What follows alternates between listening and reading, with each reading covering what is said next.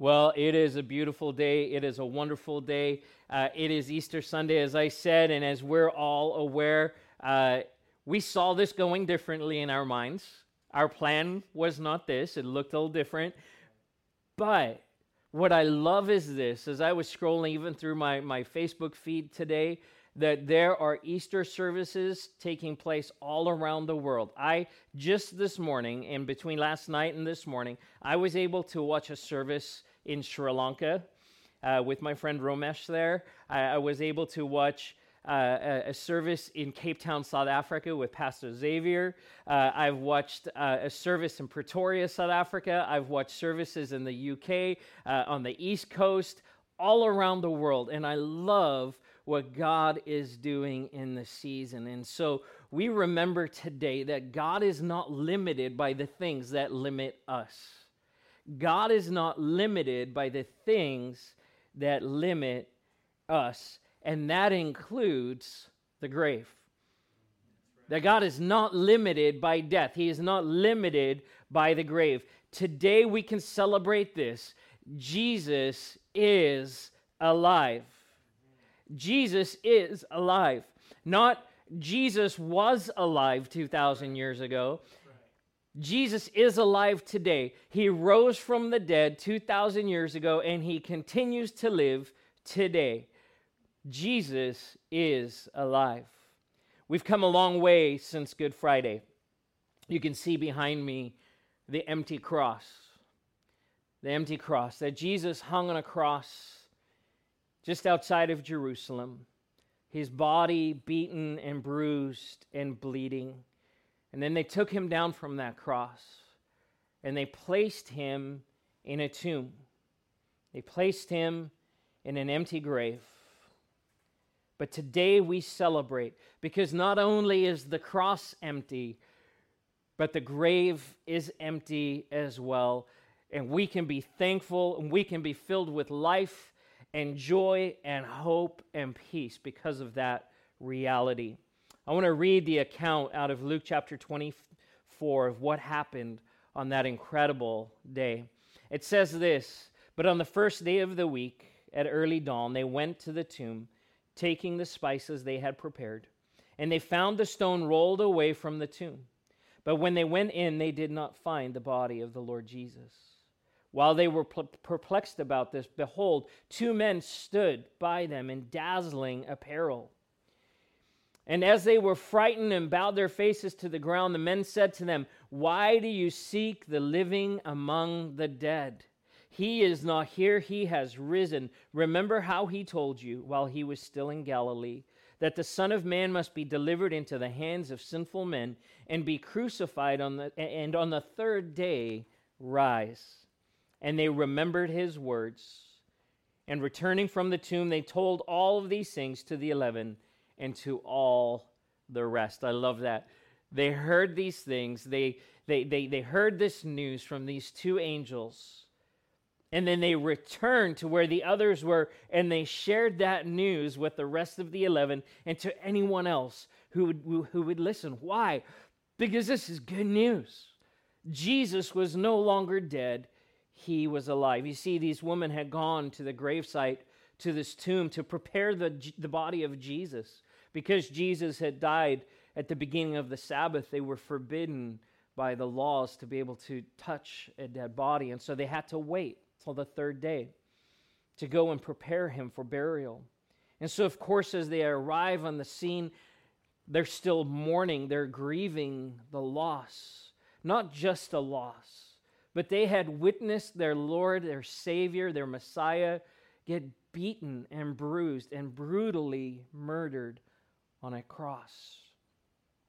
But as they arrive at the garden tomb, it says that they encountered two people, two men who were shining in these glowing clothes. We presume these to be angels, of course. And their question to the woman is this: "Why do you seek the living among the dead?" See, this is a picture of the garden tomb in Jerusalem.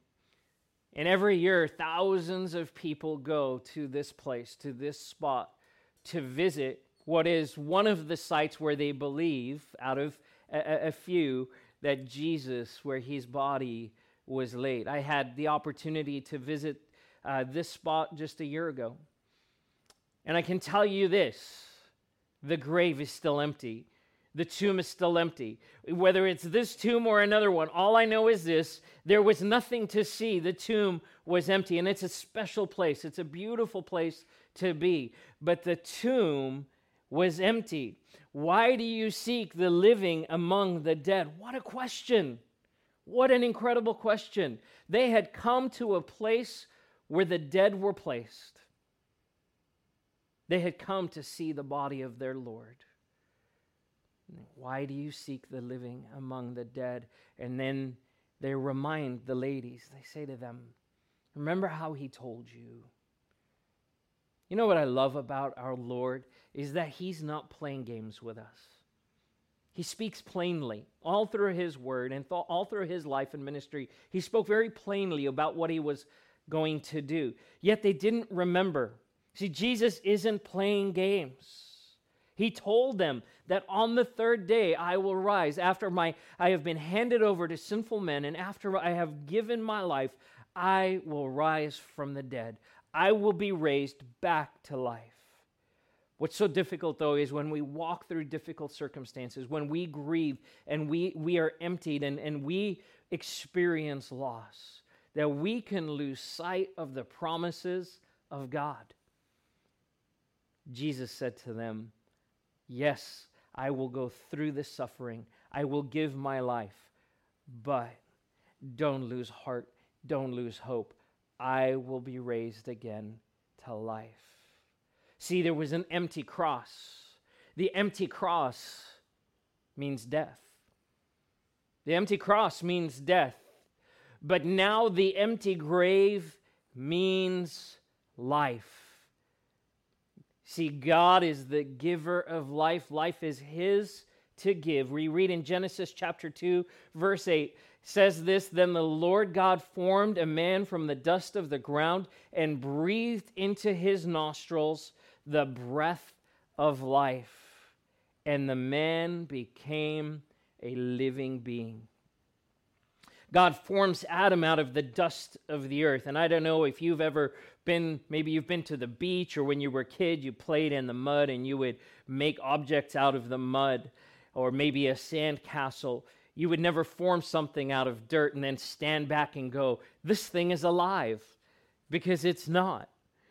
But here God forms a man out of the dusts of the earth. And until he breathes his breath into Adam, Adam is just a hollow, empty shell. There's nothing there. There is no life. There is no movement. There is no relationship. There is no joy or sadness or anything. But with the breath of life breathed into him, he comes to life. The inanimate becomes animate. It comes to life. This picture of what God did with Jesus in the grave, that Jesus lying in this grave, suffering the death that he did, is now brought to life through the breath of God. This stands in contrast to the words of Jesus when he talks about the goal of the enemy in our lives. In John 10:10, it says this, and Jesus makes this declaration. He says, the thief comes only to steal, to kill, and to destroy. But I have come that they may have life, and listen to this, to have it to the full. The thief comes only to steal, kill, and destroy. I have come that they may have life and have it to the full.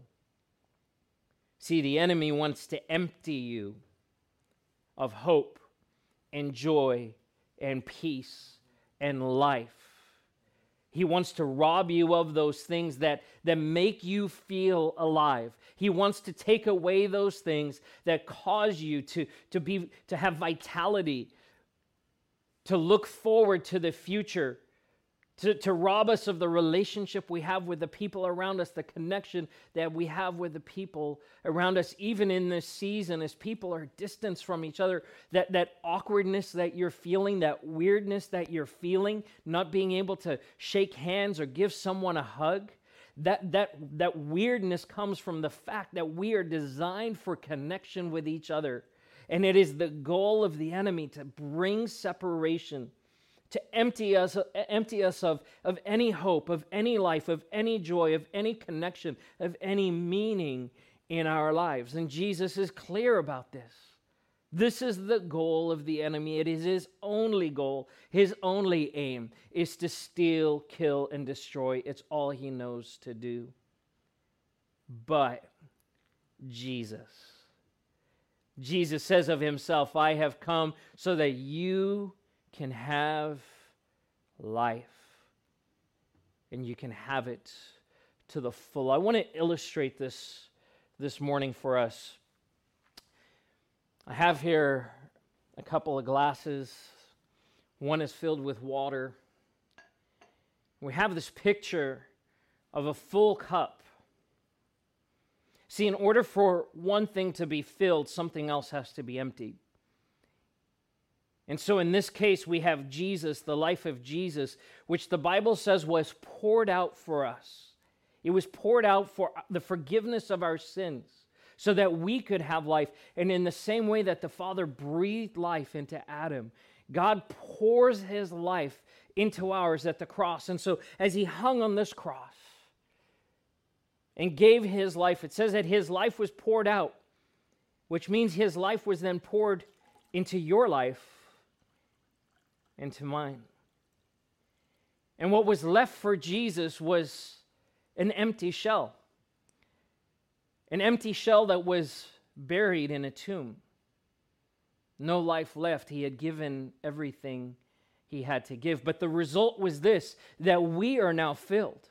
That we now have life. That what he gave poured into and filled us to the very top. That's the work of the cross. Jesus' life poured out for you. But it doesn't stop there. You see, the work of the cross is amazing, but it's the work of the empty grave and what Jesus did through the grave that is mind-blowing. See, Jesus says that you will have life to the full, or life overflowing, as some translations put it. See, the cross, the emptying of Jesus at the cross filled the void of our lives. But the emptying of the grave, the empty grave, means that we no longer go empty in any way. And so Jesus continues to pour an eternal flow that now, instead of stopping short, continues to pour out and overflow into every aspect of our lives as his Spirit is poured into us, as his joy is poured into us, as his hope and his comfort and his peace is poured into our lives, which means that at no point in our lives, no matter what the circumstances, no matter what the season, that Jesus is sufficient. His conquering of death and the grave means that the flow of life that he brings is no longer limited to this. It means that there is an eternal flow now. And so for every season, for every person, man, boy, woman, it doesn't matter. Everyone is subject to and allowed to be under this flow. This is a life to the full. It is life that refreshes. It is life that brings everything to us that we need. See, Jesus prayed this prayer. He said this in John 17, 1 through 3. It says this, he looked toward heaven and prayed, Father, the hour has come. Glorify your Son so that the Son may glorify you. For you granted him authority over all the people that he might give eternal life to all those you have given him. That's the pouring out of Jesus at the cross. That he will give eternal life to all of those that you have given. This is a gift that cost everything. In verse 3 it says this, Jesus prays this prayer and he says this, now this is eternal life, that they know you, the only true God, and Jesus Christ, whom you have sent. This is eternal life. This is the eternal flow of hope and joy and peace and salvation and comfort and provision that comes from the throne of God by way of the person of Jesus Christ, who died and was raised again and gave his Spirit to us as a free gift. He says this is what this looks like, that he pours into our lives eternally. That life eternal, which means that we too are no longer limited by death and the grave. That this time, this season that we live in this world is not the end. That when we die, that we will be present with God for eternity and be fully in his presence. I remember as a kid, in fact, this week I've been recalling growing up in church and different songs that would pop into my mind. I don't know about you, but sometimes songs from decades ago will randomly pop into my head and I will start singing. But I remember in the church that I grew up in singing this song that was written by the Gaithers. The words go like this: because he lives, I can face tomorrow. Because he lives, all fear is gone. Because I know he holds the future, and life is worth the living just because he lives.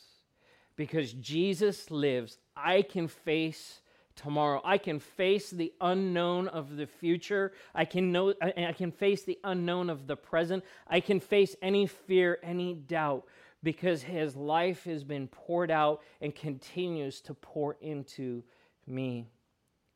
Again, the words of Jesus in John 3:16. For God so loved the world that he gave his only Son, that whoever believes in him should not perish, but have eternal life.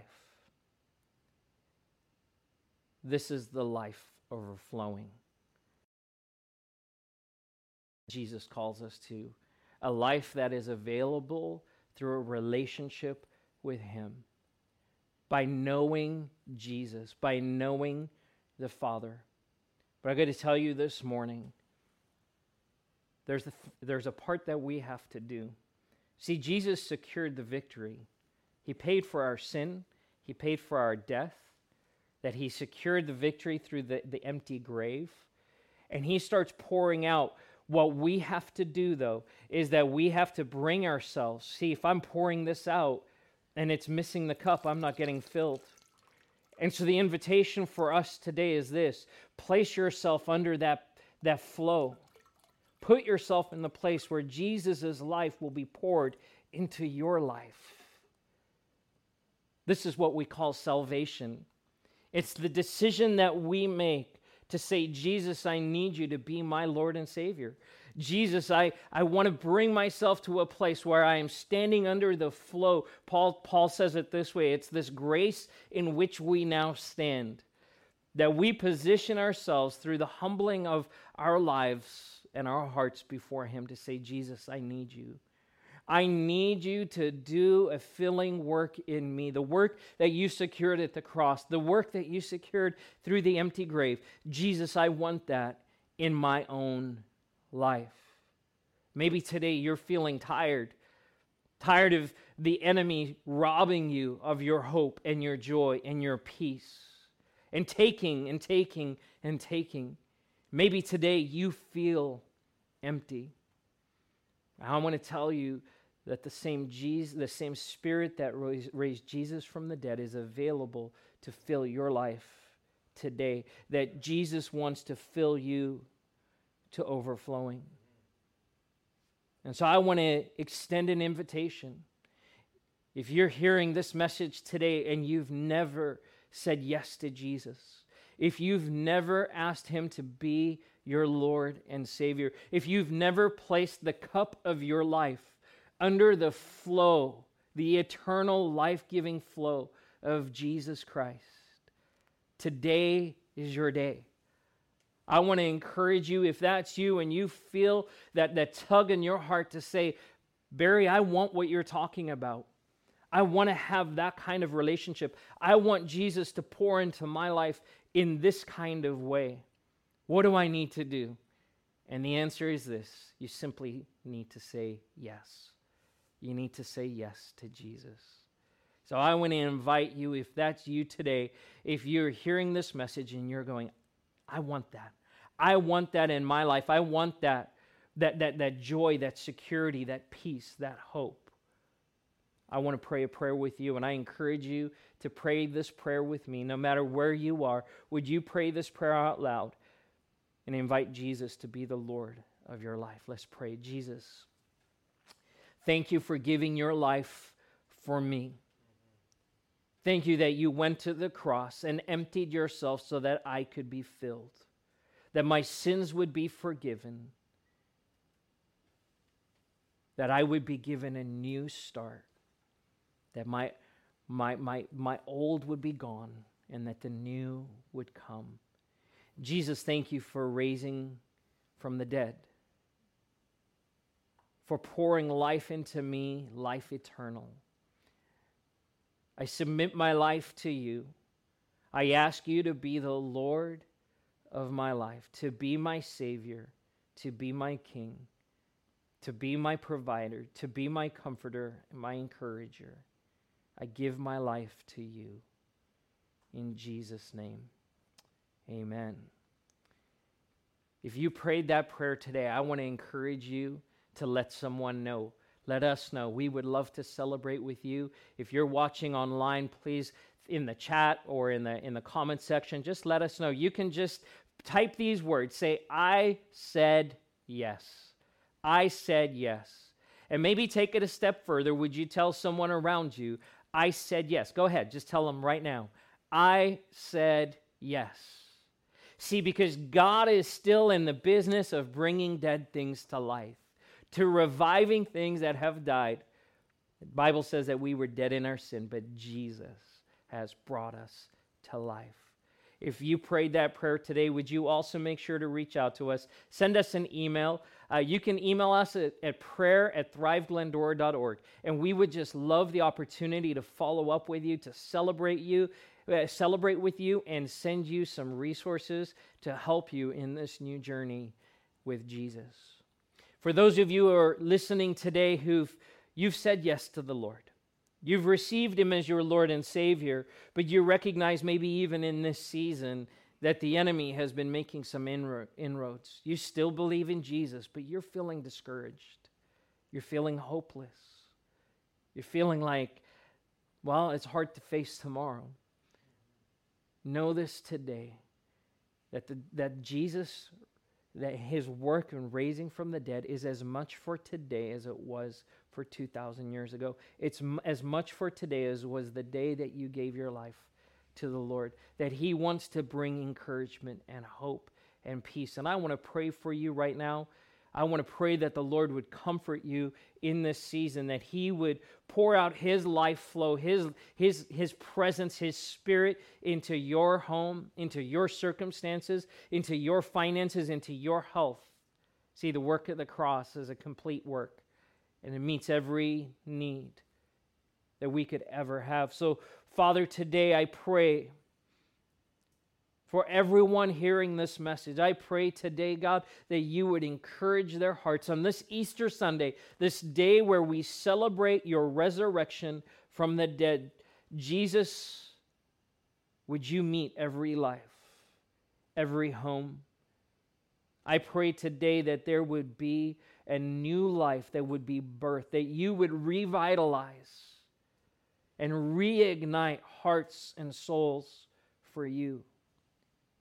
I pray that every person, young and old, would fix their eyes on the hope eternal. That we would fix our eyes on you. We give you praise, Jesus. Amen. We're going to conclude this morning by breaking bread. We're going to receive communion together. If you have the elements ready in your home, and I encourage you to get them together. And even on this Easter Sunday, we say, well, we just did this on Good Friday. We just broke bread just a couple of days ago. But Jesus said when he was with his disciples, as often as you gather together, do this in remembrance of me. See, the angels had to say to the woman, hey, don't you remember what he said? I don't know about you.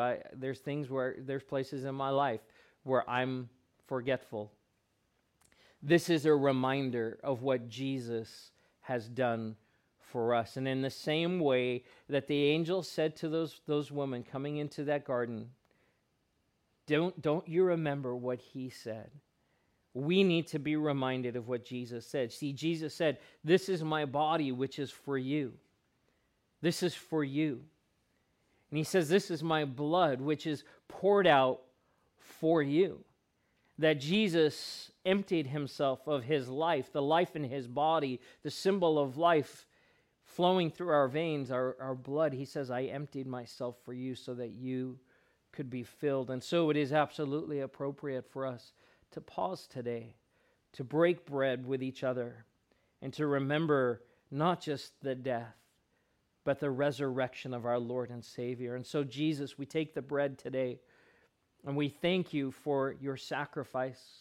We thank you for what you have secured for us through the empty cross and the empty grave. Hope eternal. We give you praise. Lord, we thank you that through your broken body, that we have healing, that we can be made whole. And we receive that together today, remembering what you have done. In Jesus' name, amen. Let's receive the bread together.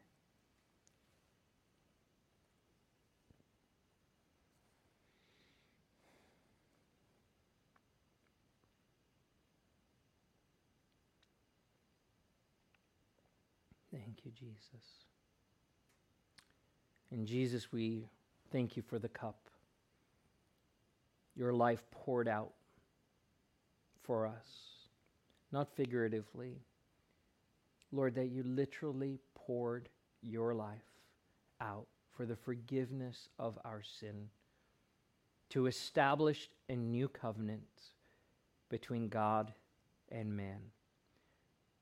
And Lord, we thank you for the reminder that this covenant will never be broken, that because of your resurrection, that this is an eternal covenant, that the power of sin and death are forever broken. And we celebrate that today as we remember the blood that was shed on our behalf. We give you praise and we receive with thankful and grateful hearts today. In Jesus' name, amen. Let's receive together.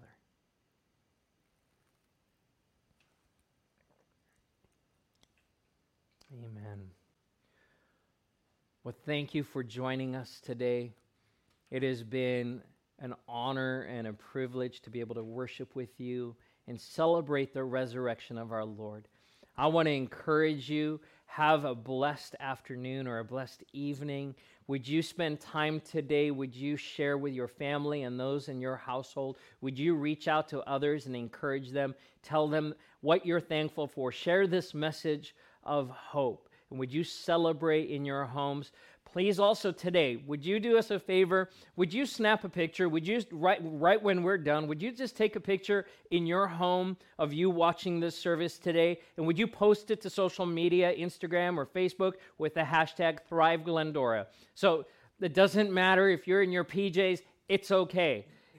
If you got dressed up for Easter, that's awesome as well. Well, would you snap a picture today and would you post that on social media with the hashtag #ThriveGlendora? We'd just love to see you and celebrate with you. Have a blessed day. Happy Easter.